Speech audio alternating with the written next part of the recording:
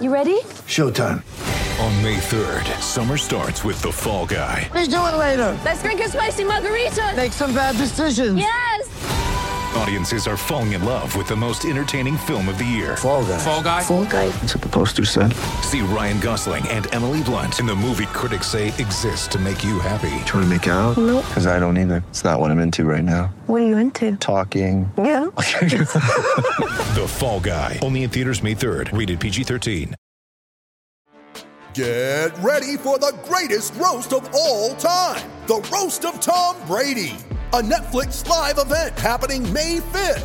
Hosted by Kevin Hart, the 7-time world champion gets his cleats held to the fire by famous friends and frenemies on an unforgettable night where everything is fair game. Tune in on May 5th at 5 p.m. Pacific time for the Roast of Tom Brady, live only on Netflix.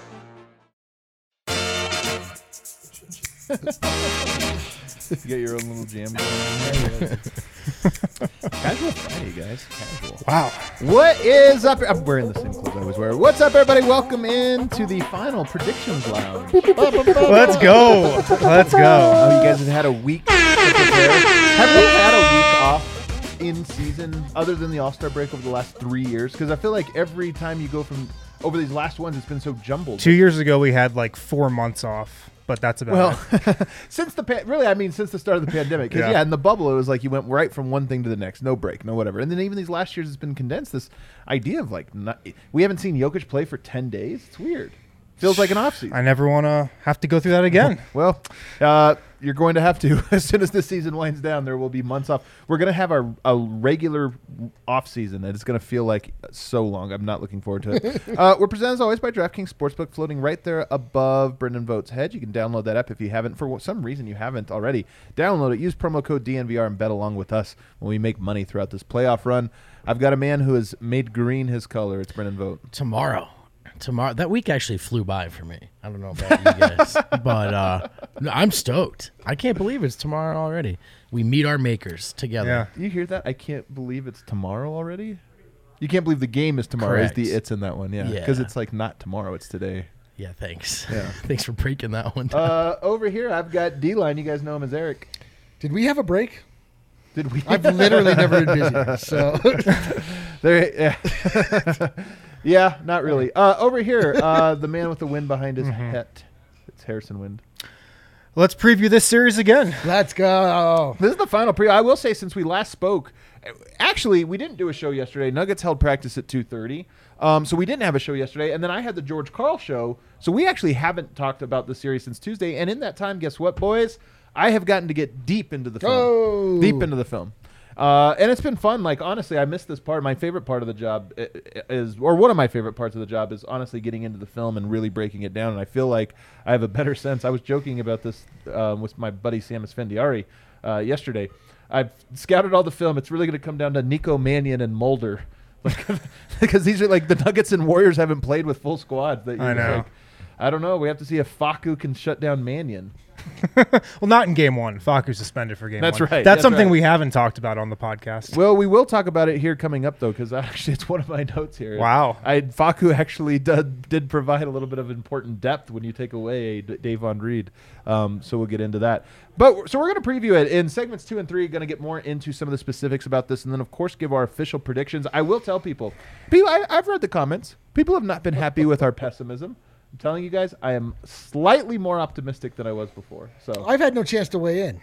This is your pessimism. you haven't been pessimistic yet? Not about this series. No, we can't wait to hear your own pessimism. It's gonna be bad. I want to start though with this big question. This is kind of a fun one when I think about it. What are the stakes for this series for the Nuggets? What are the stakes? Like, what is there to be gained or to be lost specifically from this Nuggets Warriors vote? I'm going to throw it over to you. For the team, we'll just do it kind of as a team first. You know, one thing, I stress the importance of the way they did just enough to hold on to the rope this year, because I do believe in organizational momentum. And I think they've found a way to at least survive these periods where they haven't been able to push forward because of injuries. They haven't necessarily lost anything. And I think by advancing out of round one, you can certainly inspire a lot of confidence into the base that anything is possible, not just with Jokic on the floor, but especially as these guys come back. But there is a risk right now of things looking so bad that you just feel the weight of how badly do they need to shake this up for getting back to that starting five. Does there need to be, like, are there major changes on the way? And then, the Jokic discourse of it will start as it should, but that one, which would matter more for us than Jokic, but is he cut out for this? Can he win a title? All of that. We know the discourse. Steph Curry and Draymond, I know everybody saw on Draymond's podcast, they were talking about, the 2016. I think they asked, would you trade 17 and 18 if you could have that 16 season back and win it? So you have the 73 wins plus the title. And Curry's perspective on it was so great. He's like, no, I don't really want to change anything. And he's like, to be honest, if I fretted over this stuff, it'd probably drive you crazy. Like, I just don't care about it. And I believe Curry, by the way, in this. Like, he rises above the low moments. And I think Yoke's the same way, where it's like, man, what if everybody says I'm a 2-time MVP and I'm a failure? And he'd be like, I just won't hear it, so I don't care. They can say whatever they want. How do you, D-Line, set the stakes for me? What's at stake for the Nuggets in this series? Definitely that. The narrative is at stake. I think it was a pretty good answer, Vote. Like there's a good chance for overreaction I wasn't expecting from local media, from local people who don't pay attention to the Nuggets and only pop their head up long enough to complain about them when times seem rough. Yeah. So we're going to hear a lot about wasting the 2 best years of Jokic's career.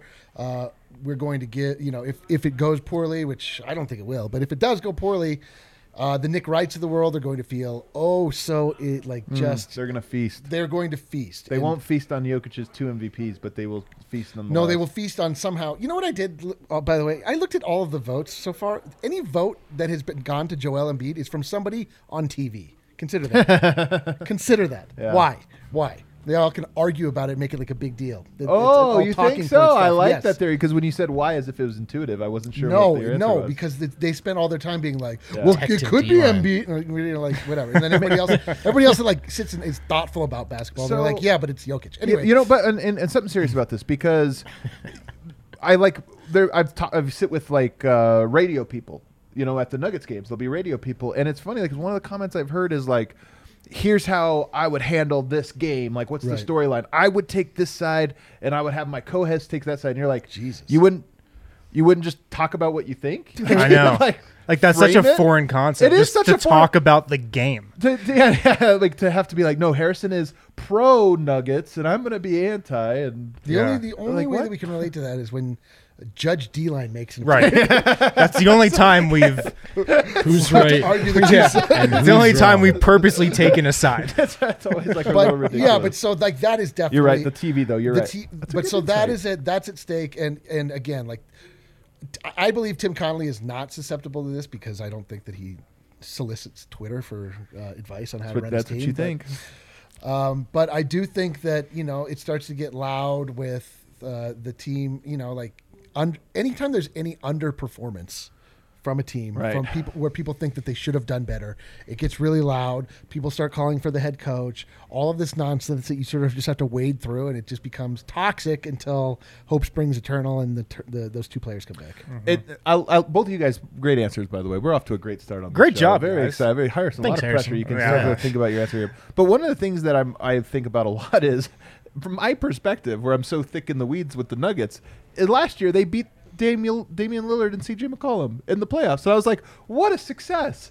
But then they got swept by the Suns, and everyone's like, got swept? Yeah. And you're like, no, they won. Yeah. They won the series. They won with Facu Campazzo and Austin Rivers. And you're right in that this series has been they hit their over. Everything bad happened to them. They just somehow kept fighting. And, if they lose in bad fashion in this round, it'll be like they lost.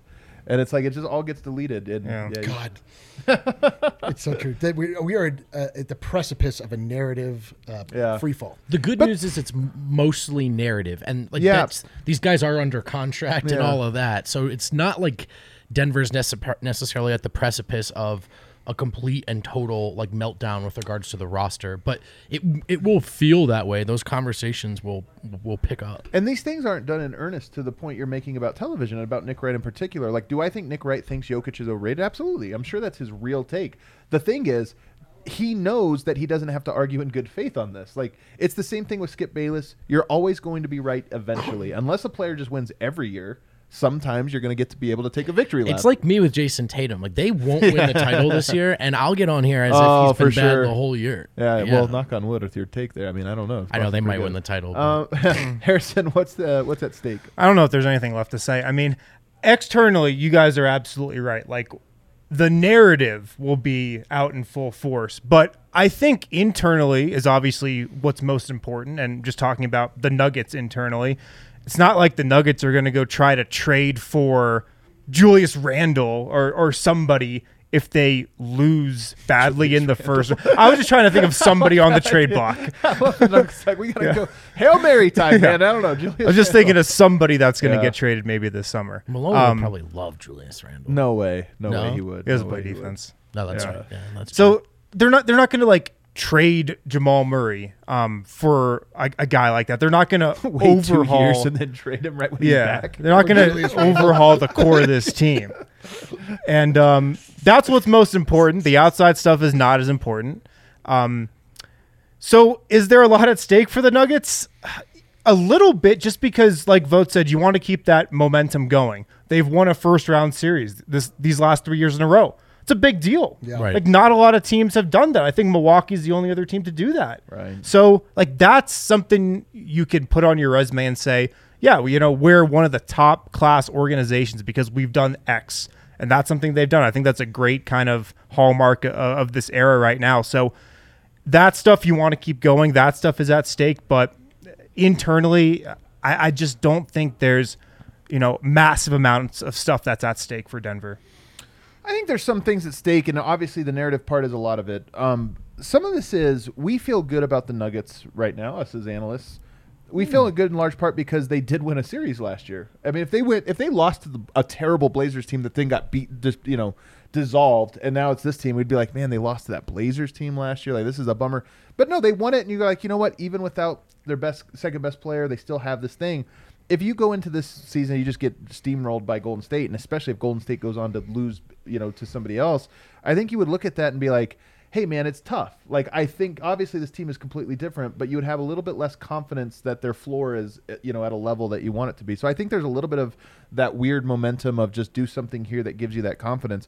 But I also think, and maybe this is a healthy thing at stake, I do think the Nuggets have to look at their pieces and say, where are we weak? And if this is a series that Steph Curry, Klay Thompson, Jordan Poole completely and utterly dominate, yes, Jamal Murray makes things difficult, but I don't know that you could look at it and say, yeah, he was going to stop all three, and they have the defensive recipe here. So totally. So I do think that there's something at stake here for maybe for a Will Barton and a Bones Highland and some of those guys of like, hey, you need to go out there and give us confidence that maybe you're only one position up too far on the depth chart, not that you're just like not the guy or this or that. So I totally agree. I mean, that stuff should be obvious right now after 82 games. But you know what? But I agree because you don't know what the playoffs are going to look like. You don't know what's going to happen. It has to happen before you can make those decisions. I honestly also don't know if you can would you be completely shocked if Denver was good defensively? I would be shocked if they were great, but they were the 28th best defense over the back half of this season. Back half. Yeah. Would you be shocked if they were just good in this series? Against the Warriors? Yeah, I would be. See, I wouldn't. I don't expect it. I'm betting against it. But if the Nuggets came out in their rotations where I'm pointing this or that, I wouldn't be like, they didn't have very many bodies this year. Because they were missing guys to begin with, and then they lost guys along the way, they just didn't. I think part of Jokic's defensive drop-off has just been like, I played 75 games this year. Like, what do you want me to do? Go chase everybody around the perimeter? That's what you're saying. Like, the defense is almost all effort-based. Yeah. And those guys were they were worn down. Like, I wouldn't be surprised at all. If they're good. I would be surprised if they're great, but I would not be surprised if they were a lot good. of this is like, the Warriors rely on Steph Curry just causing mayhem by running and running and running and running. I don't know if he's going to be able to do that.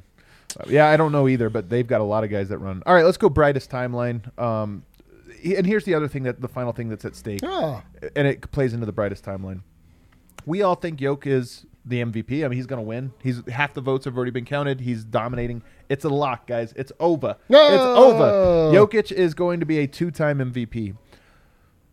Is he the best player in the NBA? I still don't know. Like Kevin Durant, Giannis, there's still some guys that at their best, like it has. I'm just saying it's not definitive. This series is a chance for it to become definitive. Like this could be one of those ones where he has a great matchup in terms of they don't have a big. Now, maybe we're going to talk about the Draymond Jokic matchup later, but this is one where he could go in and average 35, 40 points for an entire series, and people look up and go, how the hell did that Nuggets team beat the Warriors? Like, that's an enormous upset. And you do that, I honestly, no matter what happens the rest of the way, it bumps Jokic up. So this is another thing that's at stake. Jokic can lose some superficial stuff with Nick Wrights of the world or whatever, but he can gain actually a lot, and just converting people to be like, never say anything again. He took Facu and Rivers and beat Damian Lillard. Then he took, Barton and Monte and beat Steph Curry. Like, if you do that, it just, you have two big feathers in your cap that can't be taken from you. Strong agree. What else is part of this brightest timeline? Jokic dominating is obviously phase one of the brightest timeline. That's the first thing that has to happen for any brightest timeline. His best series to date, which you actually should expect, given the fact that he's better than he's ever been. Yep. Right. The rest thing is important this week, and then how spaced out the first round is. Not only what did it help Golden State in terms of getting Steph back, assuming the timeline was really as dire as it looked, but also for the Nuggets role players, to the point we were just making, who have been stretched thin all season. So to the question, Aaron Gordon, Will Barton, particularly the latter, looking fresh, looking ready to defend, looking ready to contribute. At their best, they have the first third of the season, they were both great, not good, great. So can this time off allow them to sort of build up, sort of scrape from the bottom of the barrel and show some energy and burst? I hope so. It's the optimist spin, but it's also on the table, I think. It's on the table. Yeah, I mean, the brightest timeline, it always starts with Jokic, because for Denver to have a chance in this series, he has to be by far the best player on the floor in every game. He just does. He has to be the best version of himself, like we've seen this regular season in this series for Denver to win. He just does. And then it goes to the role players. Can Monte Morris knock down his threes? Can Will Barton knock down his threes? Can Aaron Gordon hit his corner threes? Because they're going to be wide open. Right. Like, the Warriors are going to force the ball out of Nikola Jokic's hands eventually. Right. The role players have to knock down shots. They have to make smart decisions. They can't turn the ball over. Austin Rivers has to be a threat. Like, he's going to be a huge part of this series defensively, and he's got to, play within himself offensively. So, after Jokic falls to the role players, if you get great series from most of these role players, Denver's got a shot. Yeah. I want to see in the brightest timeline, I want to see Bones Highland. Make himself a true big game player. Like the way that we've been talking about him, the way he talks about himself. Like, he's come up a little smallish in some big moments down the stretch. But I just love that about him, that it seemingly fuels him. And I just want to see that on the biggest stage of all, and like really start to see like what we've got in this guy. Yeah. He's at least confident, if not competent, in every big moment so far this season. He's going to be like one of the funnest parts for sure, man. And hopefully it's great, and hopefully it's a very successful one as well. All right, the other part for me of the brightest timeline, look, it's called the brightest timeline for a reason. I'm not banking on this. The Nuggets get a good lead in the series, 2-1, 2-0, something like that. Jamal Murray comes back. It propels him like, hey, this playoff. I think part of this is if it starts to become realistic that, hey, Jamal Murray sitting out for 4 games. Okay, whatever. But if it's like, hey, we actually going to have a second round series and maybe even a third round, like at that point, maybe it's like, hey, I need to start playing even if it's only 5-10 minutes. So for me, part of this would be the Nuggets not only winning the series and Jokic playing obviously this great and some big performances, but it would also be building towards something. It'd also be the Nuggets playing so well in the series. The Nuggets have had some big wins this year. Like, they've had some moments where you're like, wow, they went into Minnesota and won. They beat the Suns or whatever. It would be starting to look like that version every night, to where you're like, wow, those crappy wins against the Pacers, those were just a regular season Nuggets. This is a different one, and all of a sudden Murray's coming back, or Porter's, we're getting updates, and it's like, hey, this team maybe can make this season a little bit less of a sunk cost. Yeah, I agree. And there will be something that starts happening if Denver, wins game 1, or they split these first 2 in Golden State, then win game 3. Right. Just the morale within the team, the coaching staff, the roster, just in that building, I agree, is going to be on a level where that's probably going to seep over to Jamal, and he's going to feel that, I think. Right. Just the vibe, if you split these first 2 games then come back home, is going to be totally different than the vibe if you come back home 0-2. And I just think that's huge for a team like this. No kidding. Darkest timeline window. I just say it. Darkest timeline is obviously like last year's Sun Series, which I think is on the table. It's like a thing that Denver just does. They just can't. There's too many little adjustments that need to be made, and not enough time for them to do it, and it doesn't work out. So. And that's a potential real blow to organizational momentum, whether that's fair or it should be, or yeah. I mean, back-to-back sweeps. It's gonna feel like they have a lot to prove again, whether or not that's accurate. Yeah. All right, let's hit our first break. On the other side, though, which player can raise their sort of reputation the most? I think you already hit on one of the guys. And then which one could take the biggest hit? Plus, are we going to hate Warriors fans by the end of this series? The age-old question every time you enter a series. Yes. If you guys haven't been able to watch Nuggets and Avs games and Rapids games, Evoca TV. Check these guys out. Evoca TV. Go to evoca.tv/DNVR, evoca.tv/DNVR. If you're on the fence about this, honestly, guys, this is like, they're such a big partner for us right now. Huge. They're becoming an even bigger, like, integrated in everything we do. We have an Avs takeover party bus this week. They sponsored ours. They're going to be doing a lot of cool stuff with us. You know, who knows? Maybe some DNVR stuff coming up lately. So Evoca TV is synonymous with DNVR and will be going forward. So check that. Honestly, if you're on the fence about them, I highly implore you to check them out. Love it. They've got Altitude. They got a bunch of other national channels as well. And like I said, how you get started with them, evoca.tv/DNVR. It's only $25 a month. Use promo code DNVR. You will get $10 off your first 3 months. That's only $15 a month for your first 3 months. That's a great deal. Way cheaper than cable, obviously. No contracts, no hidden fees. So evoca.tv/DNVR. On DraftKings this week, the NBA playoffs mean next level basketball. Get ready for all the action by betting the play-in tournament with DraftKings Sportsbook, an official sports betting partner of the NBA. New customers can bet $5 on any team to win. Get $150 in free bets instantly. You clinch a win no matter what. Download the DraftKings Sportsbook app now. Use promo code DNVR. Bet $5 on any NBA team to win their games. During the play-in tournament, get $150 in free bets instantly. Promo code DNVR at DraftKings Sportsbook, an official sports betting partner of the NBA. Must be 21 or older. Colorado only. New customers only. Minimum $5 deposit. Restrictions apply. See DraftKings.com/sportsbook for details. Gambling problem, call 1-800-522-4700. All right, back here, segment 2. Who can raise their reputation? Whose reputation stands the most to gain in this series? You already got a good one? Will Barton.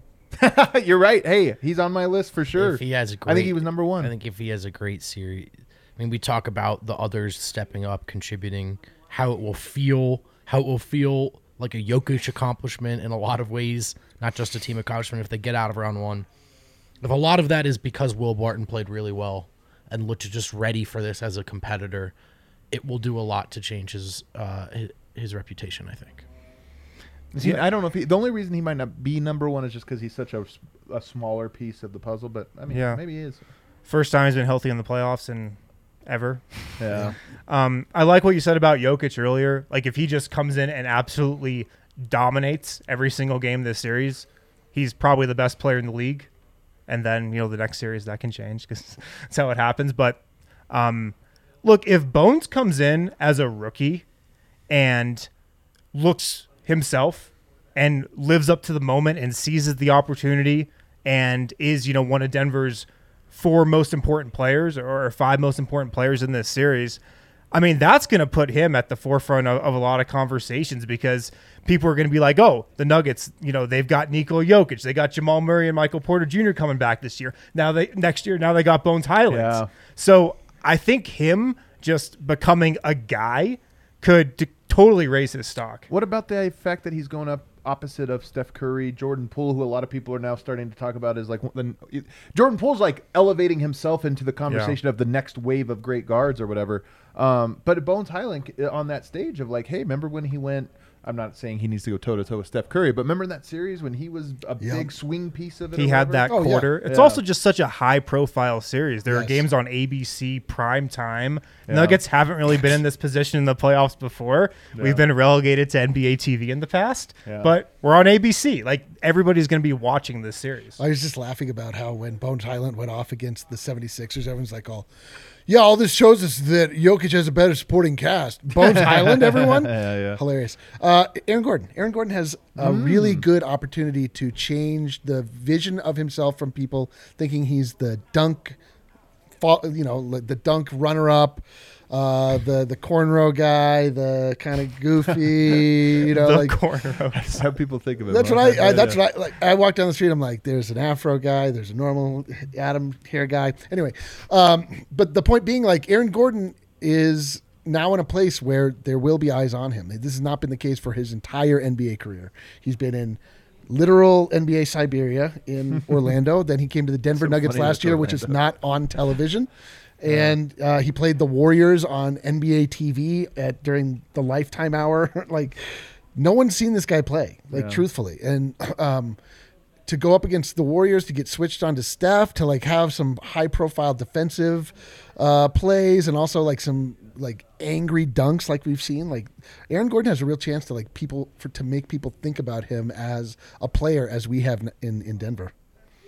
It's not really like normal haircut though. It's a pretty good haircut. I mean, I wanted to say basic, but basic. No, with the salt and pepper look to it. It looks like It looks like my girl did a good job. She really screwed up the last one. When you say girl, you mean like a child, right? It's the worst. Someone with a Flowbee. You know what's funny is I had 4 names on my list. I had Barton. I had Bones. I had Aaron Gordon. And Aaron Gordon, by the way, my X factor. We'll get into that in the the final segment. Jokic too, and for the reason I already went over it, but him too. Like, you win the series, it just you kind of shut a lot of people up in a lot of ways. No matter what happens, it's like, hey, you got a couple really big wins under your belt here. All right, who could take the biggest hit? To me, this list is very short. It's really 1.25. Nikola Jokic. Yeah, it's just Jokic. Heavy is the head that wears the crowd. I mean, if it's all riding on him, this entire series is riding on him. If Malone too.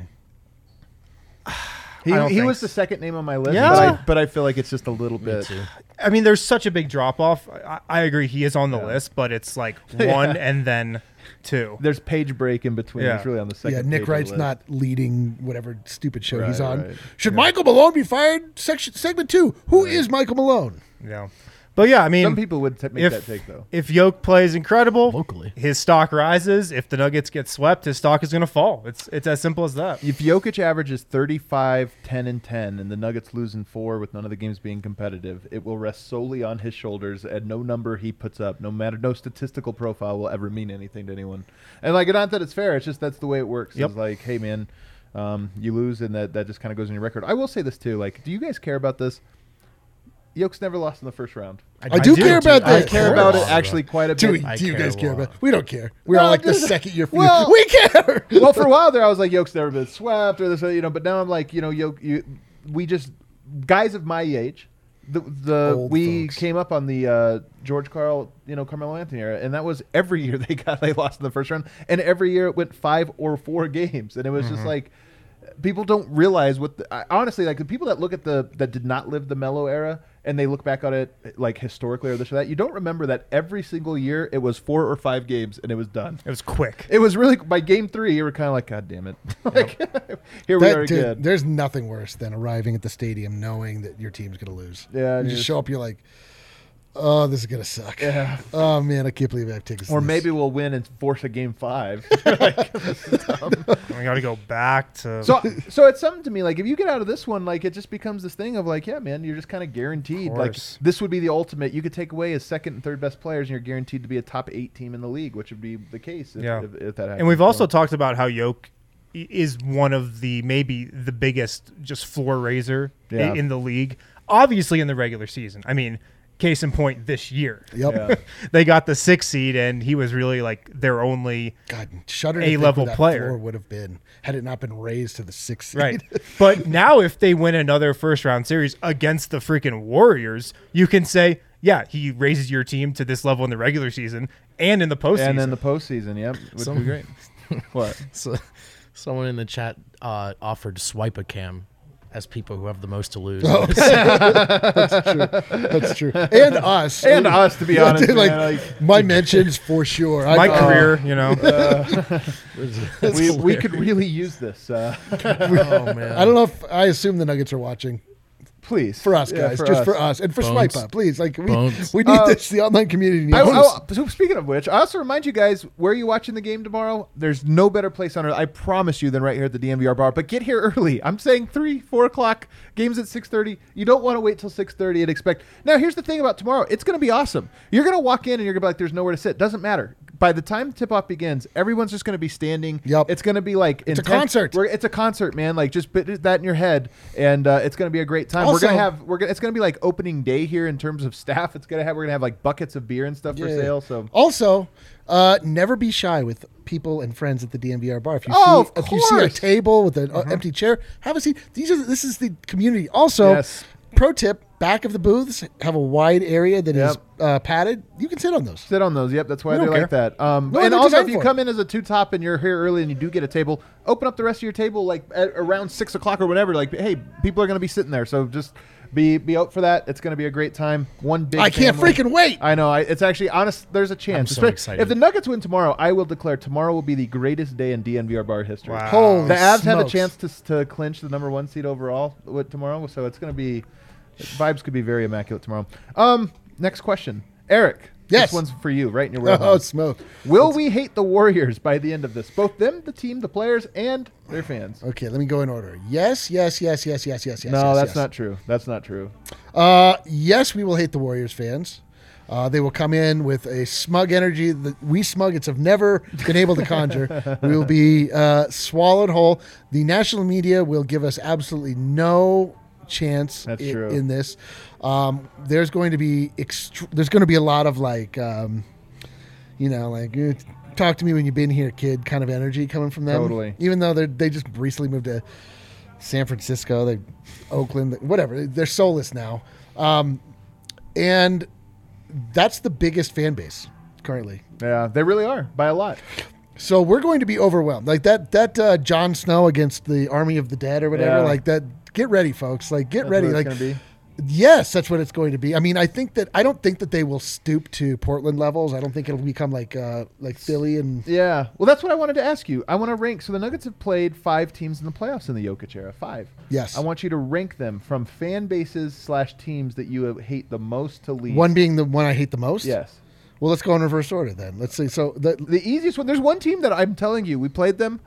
Never had a single bad. Yeah, it's the on-field Spurs. record. There's Yeah. one team. It's the Spurs. I couldn't believe it. Love Like, the they played Spurs fans. It went 7. Yeah. And I was like, just wow. smart, high IQ basketball. Yeah, a lot of- I didn't have lot a of single handshakes. So interaction. unselfish. Yeah, they just know how to win. They You know, had great chemistry. yeah, they Their just fan know what base. it's about. They respect the game. They're Duncan- so fundamental. Yeah. yeah, Tim Duncan kept retweeting my takes. They all drink red wine and they love The Jokic. entire series, Popovich is like, Jokic is incredible. Seriously, we're all like this is great great. series. That was the perfect first series for this group of guys. really Not only was. that, they threw it in Game 7. Yeah, they gave it to us. Popovich just goes, whatever. Shout out the Spurs. So, and I would have expected the Jazz fans to be more Oh. incensed. I thought to me they weren't what I No, expected. You're them wrong. to be. You're wrong. You're You're wrong. missing Number one. 2 Yeah. is Clippers. I agree. Just because I there's agree. There's nobody. not- No, that was There's number no 4. Clippers. That was number. I was going from least Yeah. hateable. Yeah, to yeah. the- Spurs. Oh, I see. So then Clippers is 4 or Jazz.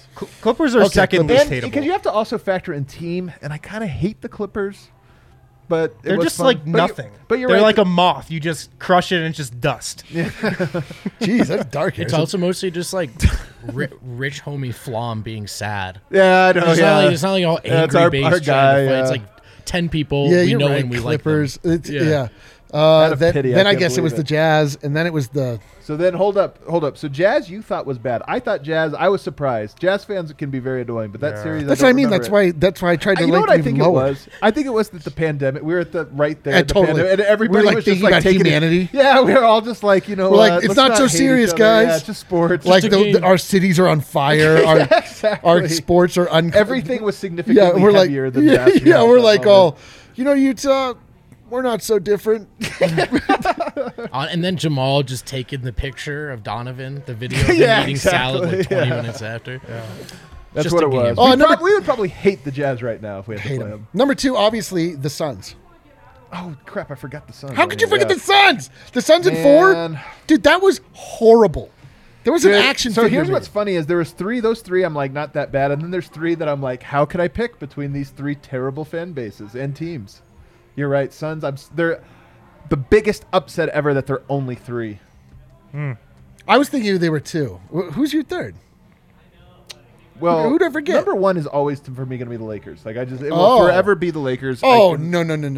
Yeah, it is. Well, I mean, yeah, but you're wrong, dude. Portland, that Portland series was the most Portland acrimonious. is number 2 because of how contentious it was. That was the most hateful, acrimonious, like mudslinging nonsense I've ever been party to.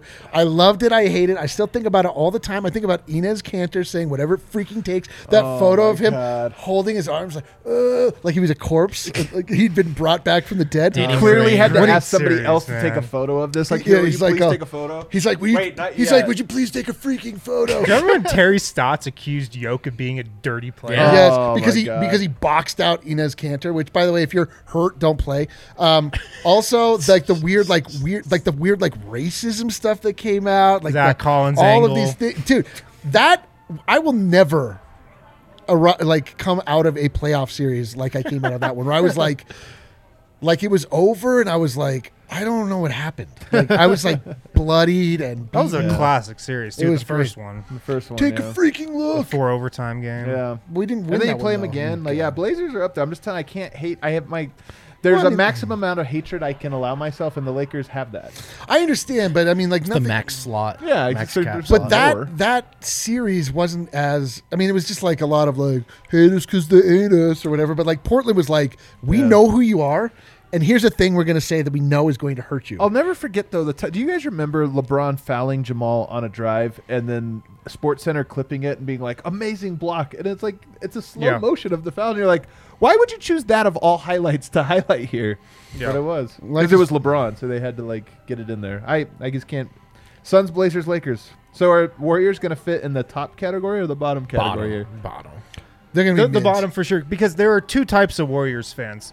One half of them you respect, one half of them you don't. Like, you respect the Warriors fans who have been there throughout the entire journey. Sam and Andy are like class. They're hilarious. I mean, they know Yoke is incredible. Like, Yeah. like they know the Nuggets are injured. They're smart basketball people. You know, Yeah. they've watched the game. They've watched a beautiful game for the last 5-6 years. And then there's the other half of Warriors fans, which are just the tech bros who walk over from the Salesforce Tower into Chase Center and are like, "Oh yeah, the Warriors." They're not on social media, though. Dude, it's somebody's they're gonna. It's not. some that half of the fan base, yeah, no respect. At But some point, somebody's going to buy an NFT for us that's an L and donate it to us.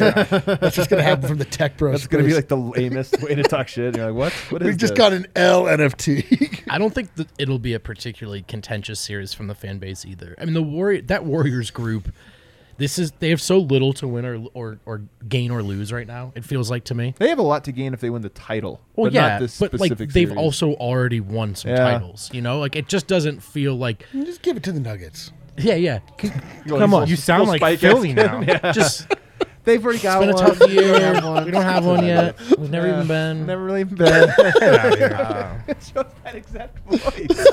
No, but I just don't know. It really funny. is. But I don't know if they're gonna find this like they even. It may be punching down.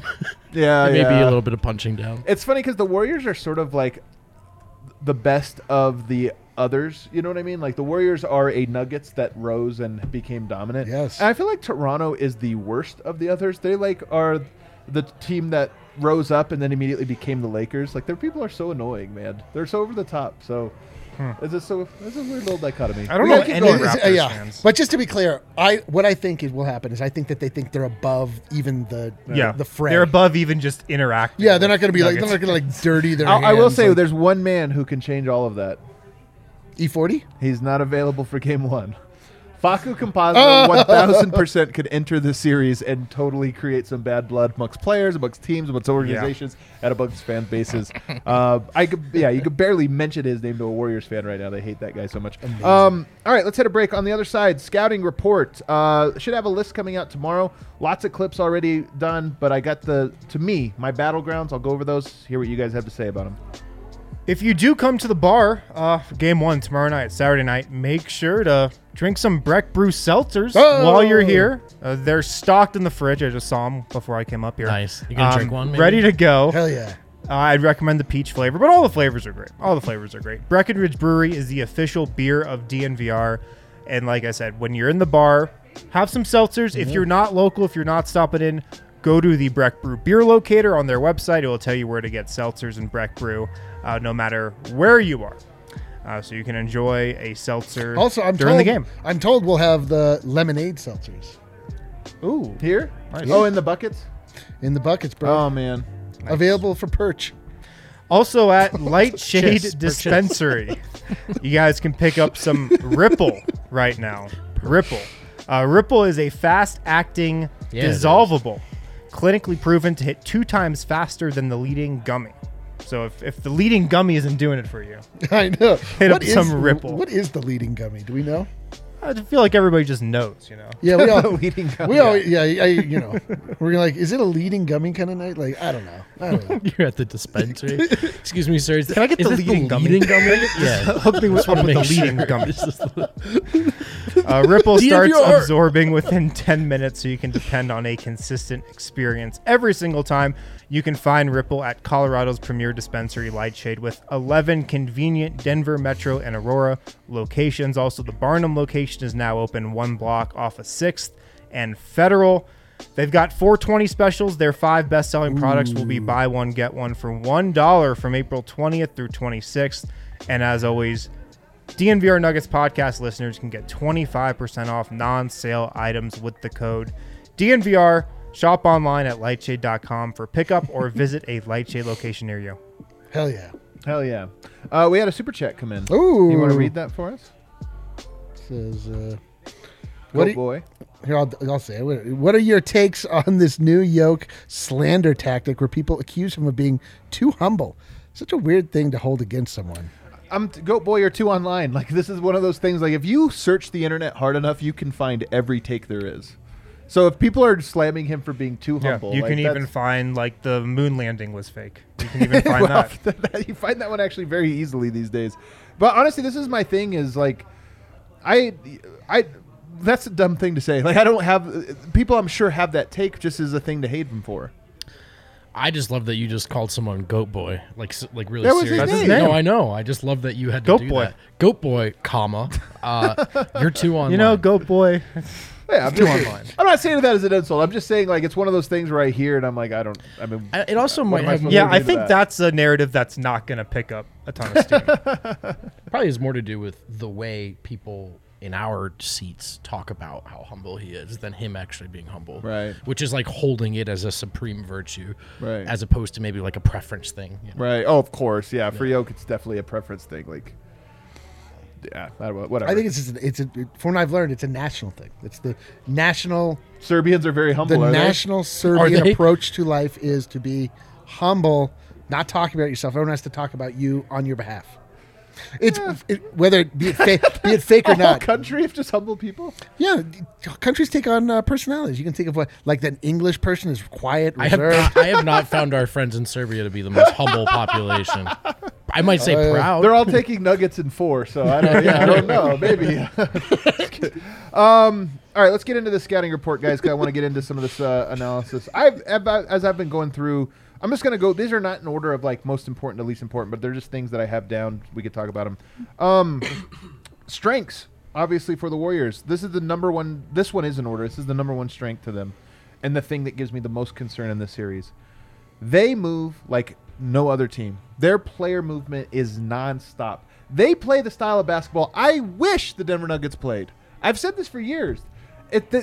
If you look at their play style breakdown, according to Synergy, which is not perfect, but if you look at it, pick and roll, don't do it very much. Now, they do it a lot, but I'll explain in a different context. Isolation, don't do it very much. What they do is off of screens, off of cuts, and off of handoffs nonstop, because that's all they're doing is their guys are just like wide receivers that run routes, and they play such great read and react basketball. They have every type of cut in their arsenal. The Serbians. The are Nemanja just- is taking agreeing Nuggets with in me. 3. Well, I'm laughing. The Serbians also don't agree that they're humble. They're like, I'll tell you. They have every type of cut in their book, and this is the thing: is it's not to guard them. It's not just about like, oh, you're gonna have to play hard to run around. It's not that. If it was just that, I would say, you know what, the Nuggets can do that. They've got some guys that have some spirit or whatever. It's that you have to both play incredibly hard while also reading the court so fast. You have to be so dialed in from an intelligence standpoint to guard them. And that's the part that more than anything else, they go from one action to another seamlessly. They can run a play, and when it doesn't work, it's not clear out, now it's run a pick and roll like every other team, including the Nuggets do, or clear out and let's run ISO. It's this play didn't work. How do we evolve it into this other play that everybody just kind of seems that we go into? And it's so impressive. That's what they do. Most frequent screens, most frequent cuts. They're really good at this player movement. What happened with the Warriors last year is they brought in a bunch of like lower IQ players who didn't know how to run the system. And this year they brought in higher IQ guys to run that system. And that's what it is. It's just really smart basketball players in constant movement. And they got it. Like some of the guys that they had last year, like Poole, they're now a year further into this system, so they get it. They understand it a lot better. I mean, it does almost remind you of football where there's fewer games. Sometimes there's a new coach, new quarterback, and like that first year, 8-8, and you're like, well, it didn't work. It's like, hold on, let's see next year. Oh, 14-2. Like it took a year. The Warriors, I think, are like that. But you are right. Bielitsa, very smart player. Like they got guys that know exactly what to do. Yeah. So getting lost off ball to me, and just getting lost on, oh, the two guys jumped out at one, and now there's a guy wide open. Like to me, that's my biggest fear. Number two, it goes hand in hand with number one. Elite three-point shooting. I mean, we know this. Steph Curry and Klay Thompson, maybe number one, number two shooters of all time. But did you know Jordan Poole, a sneaky, like, he is easily the best third shooter I think a team has in terms of like, he's really good off the dribble. He's really good off the catch and shoot. He's really good running off like all these guys are. So you're going to have three guys that are constantly doing this where it's switch. And they're just going to have to be locked in because you leave a little bit of daylight for Jordan Poole. He knocks it down, let alone Steph Curry and Klay Thompson. Who's the Nuggets' third best shooter? Well, like you have Murray Porter, and then you'd have like Forbes. Like now. And now Forbes is number one. Who might not play this series. Bones and Barton. Monte? Probably Monte. Austin Rivers. Monte is top three. He might need number one, honestly. And they have Curry, Thompson, and Jordan Poole. It's not comparable. And then Wiggins, by the way, Wiggins is shooting 39%. Then you've got Otto Porter and Bielitsa, who are guys, and Iguodala, who's not like leave them open guys. They're just not priority guys. So they have elite three-point shooting, and it's a double-edged sword. You go cold, teams, it's, you know, they can go cold together, but if they're hot, it's just like it gets ugly quick. Yeah, and we heard from Austin Rivers, who talked about the importance of the defensive communication and how it's just going to be, it's going to need to be at an all-time high, and it hasn't been down the stretch of the season. So, I mean, look, you look at this and two things jump out at you right away in this matchup, right? From the Denver's perspective, you're like, sweet, Jokic, who guards him? But the other side of this, you see right away, their strengths are Denver's weaknesses. Yeah. And it's tough.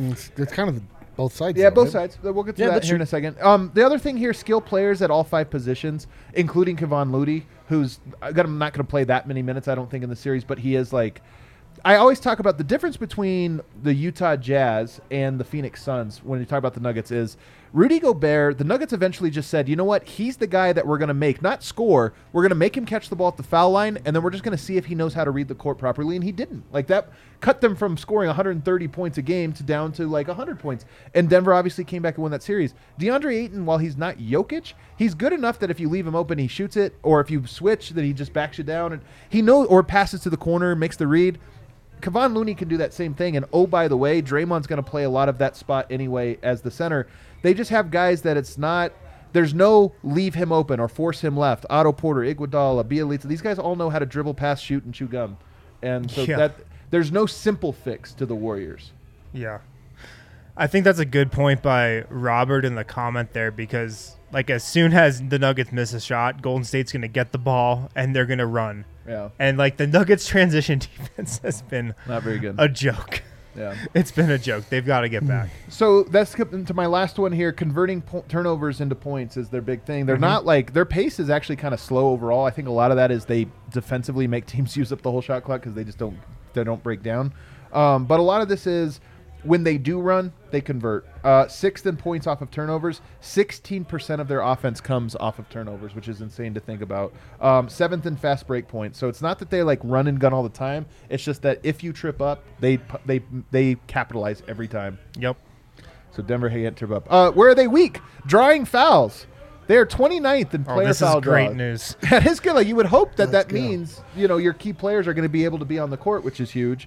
And they're 23rd in free throw attempts. So they Right. score on you outright, but they don't necessarily get to the line a Like whole lot. this isn't a series where Yoke should be in foul trouble at all. Right? Yeah, it shouldn't be. He should not be in foul He's trouble. never in foul trouble. Yeah. You guys Everyone tempting just the- knocked on the wood. basketball guy. Everyone. He's never in foul trouble. It's a good point. They have the second worst turnover percentage in the NBA. This is a big thing about them. And as I'm getting through the film, a lot of this is they are empowered to take bad shots. Yes. And they are empowered to try to split the defense, reject screens, do all this stuff that it's like feast or famine. Like if you reject a screen and it works, you're almost certainly scoring. If you get around your guy, if you reject a screen that doesn't work, you're probably trapped, and now the possession gets a little bit worse. But they're just all empowered to do that. Like if the Nuggets played the way they did, Barton would take so many more threes. Bones Highland would probably play a lot more minutes and a lot more three. Like they play a little bit of chaotic style, but when it's at its worst, and here's what I'll say: they're comfortable in flow, but they're uncomfortable if you are able to disrupt that flow. Mm-hmm. And that's where the turnover, just like Denver is, by the way. I feel like Denver, their turnovers come when it gets clunky. The Warriors are the exact same. It gets clunky and they start doing dumb stuff. So it's a big battleground.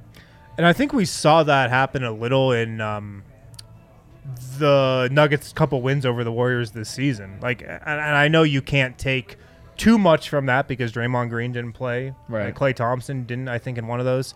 But you saw when the Nuggets defense really dug in and forced the Warriors into turnovers, like they can panic a little and get off their game for sure. Yeah. Steph being questionable is huge. I mean, I know we all expect he's going to play, but how well will he play? He had some high-profile return from injury playoff games, and he's had some low-profile, like really bad return from injuries where it kind of sunk them. What are you going to get, and how can you – I think it's so important for Denver to not let Steph get going in Game 1. Almost at the expense – like if you lost Game 1 but Steph plays terrible, it's almost like a mini-win. It's not as bad as if you lost and Steph goes for 40 and he hits 10 threes, and you're like, yeah, now their confidence is sky high. So him being a little bit down – you look for how do you plant things in their mind that, hey, maybe that makes them a little tight. Steph struggling is one of them. And then obviously the big one, their offensive weakness, center depth. Draymond, if he doesn't work, what is their plan? It's the biggest battleground to me. If he can't play center, if it's just like, hey, that's not on the table, their best punch is him at center. If you take away their best punch, do they have other good punches? Yes, but you take away their best one, and it changes the series, I think, in a very meaningful way. All right. And then also just fouls. Like, fouls will slow down the game. To stop Jokic, they might have to foul because they might just be, like, constantly behind. And if you do that, it allows Jokic to play more minutes because now the game is so slowed down and such a half-court game. And they're also just, like, now having to reach deeper into, is Kuminga going to have to guard Jokic for minutes? They know it doesn't work, but just to buy a couple minutes. Look, the last time the Nuggets played the Spurs late in the regular season and Jokic put Jakob Poeltl in foul trouble in the first minute of the game. Yeah. The first two possessions, they just got the ball to Jokic in the post. Boom, one foul, another foul. First two possessions. That, like, totally changed the dynamic of that game. Like, the Nuggets lost that game, but Poeltl had to sub out and, they had to, like, change their game plan. If you're able to do that against the Warriors and get Kevon Looney into foul trouble immediately in the first quarter, force Draymond to play Jokic for, like, the entire game, that can totally change the dynamic of things. Or gets Draymond in foul trouble if they decide to go that route. I think this is a huge one, particularly because this is the first playoffs Jokic is entering where he's drawing fouls at the rate that he is. I think it's at a different level right now. And I think refs are willing to call it. And he's reached that level as a scorer where sometimes it's your best option is to just hack him. Yeah. So I really think there's a chance that him putting other teams into foul trouble could be a bigger deal this postseason than it has. Definitely. The way we saw Jokic playing down the stretch where it seemed like he actually really wanted to get the MVP award and he was really going out and putting on like a more individual performance than we normally get from him, where he was just going down the lane, dribbling behind his back, just being like, I'm scoring. Yeah. I'm going to score. Totally. And it makes me feel very encouraged for the matchup that he's about to see, where he has shown us in very recent history, he's got that in him. And like, if he can just like really harness that and just go sicko mode, like, I don't know, man. Sicko mode. I don't know, man. I've got good feelings. I mean, now we're over to the Nuggets side, and obviously offensive strength, we're already into it, but it's Jokic, and he just has to dominate this matchup. And I mean, it really is the Nuggets' strength is Jokic. It's just like if you said what are they good at? They're good at having Jokic and everything he does. They're not good at getting the ball to him, but they're good at having him. True. Give it to him at the top. Well, so here's the thing about the Dribble it Jokic up the Draymond, floor. and I'm going to have a lot of film on this. I went back and watched even from last year, every possession, and I'll put these in like a compilation. Jokic took a lot of jumpers against Draymond when he was guarding him. And I think part of the reason, and Kevon Looney's not very tall, by the way. He's kind of undersized. Draymond's obviously super undersized. I think Jokic feels like, hey, it's like, hand down, man down, only if the hands up, it just doesn't matter. He's too tall. So he feels very comfortable taking that face-up jumper. Posting up Draymond, I was surprised at how much Jokic struggled with it. It was a little bit feast or famine. And then here's the most interesting one.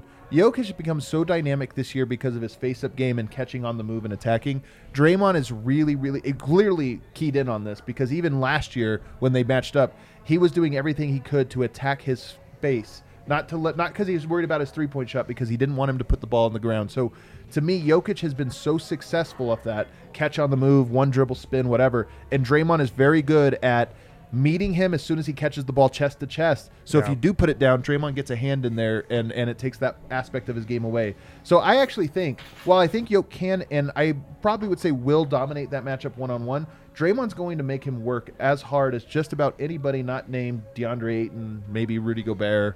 He's going to present a very unique challenge for Jokic. I haven't been this excited for just a one-on-one matchup in any previous Nuggets playoff series than I am for Draymond Green versus Nikola Jokic. I mean, it's the best offensive player in the league versus who I think is the best defensive player in the league. I agree he's the best defensive, and I actually think again, Jokic is so much bigger than him, but he does present very unique challenges to Jokic. I don't want to say he's the toughest matchup for Jokic. He's the toughest matchup in very specific areas for Jokic. It's not all maybe the two highest IQ players in the league. Yeah. Like two guys who just understand the game at such a level that nobody can even approach. And so, Draymond has Jokic scouted better than anybody they've played against has. Yeah. He knows everything that Jokic likes to do, his tendencies, how he likes to catch the ball on the move. So he's going to be ready. I just can't wait to see those two square off. I can't wait. And a week plus to watch film, too. A guy like Draymond feasts during this time. But the one thing I'll say about Jokic is he also feasts during the, do we figure each other out? And I'm kind of curious about the fact that they didn't play each other. And I'm also curious, just the longer this goes, who figures out who a little bit more in that regard.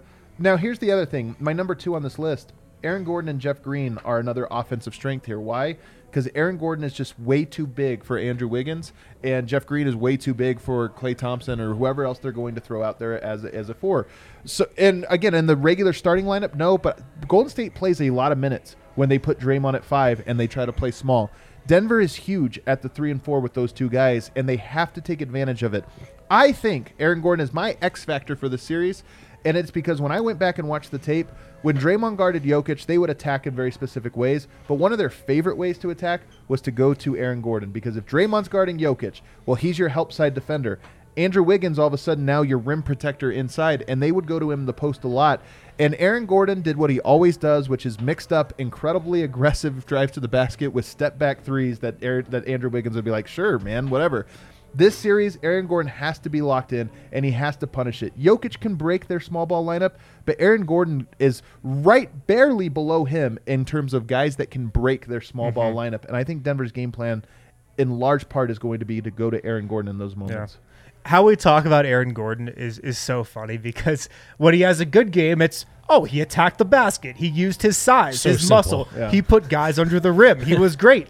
When he has a bad game, he floats on the perimeter. Yeah. He takes bad shots. I think he knows that off-balance threes. Of course he knows it, because after every great game he has where he attacks the rim, he goes, I just got to keep doing that. That's my strength. That's my game. But he does get away from it at times, and I agree.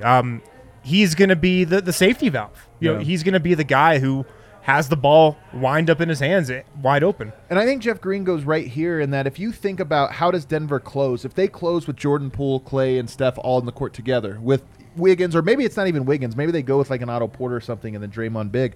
If they go to a lineup like that, is it Austin Rivers or Jeff Green? It's probably Austin Rivers. But in the moments that Jeff Green is out there, he is going to have an enormous size advantage that he doesn't always take advantage of. They need him to be like, oh, it's Jordan Poole switched on to me. Like, I know exactly. I'm going to the basket here. I'm going to rebound this and dunk it on his head. He's too little. So Denver, Jeff Green and Aaron Gordon just have such a big role here in that they're going to have a big physical advantage, and they have to use it. Pace of play. Jokic can control the pace of play as well as anybody other than maybe Luka, and some maybe even including Luka. The Warriors, to your point, like to get out and run. Jokic can disrupt. The Nuggets have to take away the Warriors' flow, and you have to do that by not turning it over and by defending. But the third way you do that is by just playing slow. And Jokic, I think, can be a guy that's like, you know what? I don't know if I can stop them or we can score this or that, but I'm going to waste 20 seconds every time down. They have to do it. I heard it too. I don't know how to break the wall with that one, but that was weird. Another one, unpredictability factor of Jamal. Jamal could be a chaos grenade that you drop into this at some point in the series. Grenade. That it just is. Where As they opposed to an order grenade. No, that was sick. Let there be though. order. Chaos grenade. Like glitter grenade. Well, all of a sudden, it's like they're looking at their scouting report, and they're like, I don't know what to do. He comes out and hits a couple threes, and they're like, okay, so now we play him like he's Jamal, or what do we play him like? I mean, it just – when you're the underdog, variance is your friend, and Jamal represents an enormous variance in both directions. So that's one. Rebounding, I'm not sure if this is an actual advantage, but – Denver just has to make it an advantage. They do. They have I mean, the to. Warriors are just small. I'll tell you what, there's another thing that stood out to me. When Draymond guards Jokic, he is so dialed in on rebounding. Jokic has a hard time rebounding against Draymond because of how much he's just like, it's his top priority is just. And he's so Jokic. strong too. He's one of the only players who can like match Jokic's strength for strength. But he's also quick. Like rebounding is not just like can you keep him out. It's that he's just like positioning. Moves. Yeah, his position. He's like. I mean, he really is like a wrestler. He's like wrestling Jokic. Man. Like, I'm telling you, Draymond's a very impressive defender. All right, weaknesses. That's an understatement of the year. Weaknesses for Denver on offense. Reading complexity is not one of Denver. Like, they're going to be a very complex defense. I thought Denver, by accident, stumbled into some great double cuts off of Jokic in the post. I hope they continue to go to him. But if not, like, Denver has to be dialed in on when to cut off of Jokic, or else they're going to double and make life hell for Denver, which we've seen. Guard depth. Monte, Barton, and Rivers are all blocks to play a lot of minutes in this series. I think Bones is very likely to play a lot, but not quite a lock just because he's a rookie, and we'll see what happens. That's 4 guys. They're going to play 3 guards a lot, and Denver's going to have to match them a lot. So you're already talking about having to have extra guards on the court, and then behind that you've got Forbes, Facu, Marcus. One of those guys has to play in the series. Almost certainly is going to have to play. Just because you don't have Davon Reed, and you're probably going to have to have a 5th guy for when you're playing all these heavy minutes with these guys. To me, that's a huge weakness for Denver. One of those guys probably is going to have to play. Marcus went off last year. Stop. He's doing right. I'm not stopping. Michael Malone at practice the other day was talking about Facu's suspension and goes, Facu is a guy who we know we can throw into any series and trust. I think they're going to have to play him. I would just keep that tucked away in the back of your I honestly think Facu has an impact on the series. Not sure if that's a positive or a negative one. Turnovers, Denver's 26, so went 29th and 26th. Both these teams turned over. And then lastly, when I went through the film, they went deep under handoffs with Austin Rivers. They could set the screen at the foul line and they would go under. Now, Austin Rivers can get hot and can knock these down. But when teams are like, yeah, we want that guy to shoot, it's tough. And I suspect early on in the series, they're going to be like, yeah, Austin, shoot.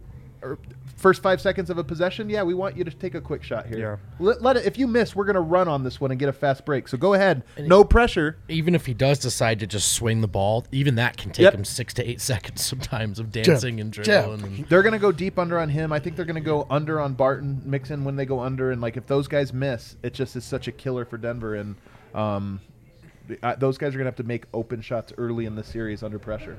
So. Austin Rivers is one of my big X factors. He's huge. He's a huge X factor. Because I think he's going to play 30-plus minutes a game in this series. I think But he's going to be a defense. We've seen him play great defense and have, like, 2 points because he's too tired. Like, it's like they got to run around, chase Steph. I'm going to take offense off. Rightfully so. I think he's going to play, like I said, maybe 30-plus minutes a game. I think he could be starting by game 3 if things go really bad in games 1 and 2. And he's got to bring it defensively. I think the Nuggets know he's their best matchup on Steph. Like, they just have to know that by now. He defended him out well at times this season. I think Malone knows he has to put Rivers on Curry. And then offensively, he's just got to make the game simple, shoot the shot when he's open, attack the rim when they close out on him, and just limit his mistakes. But he's a massive factor in the series. And be decisive, right?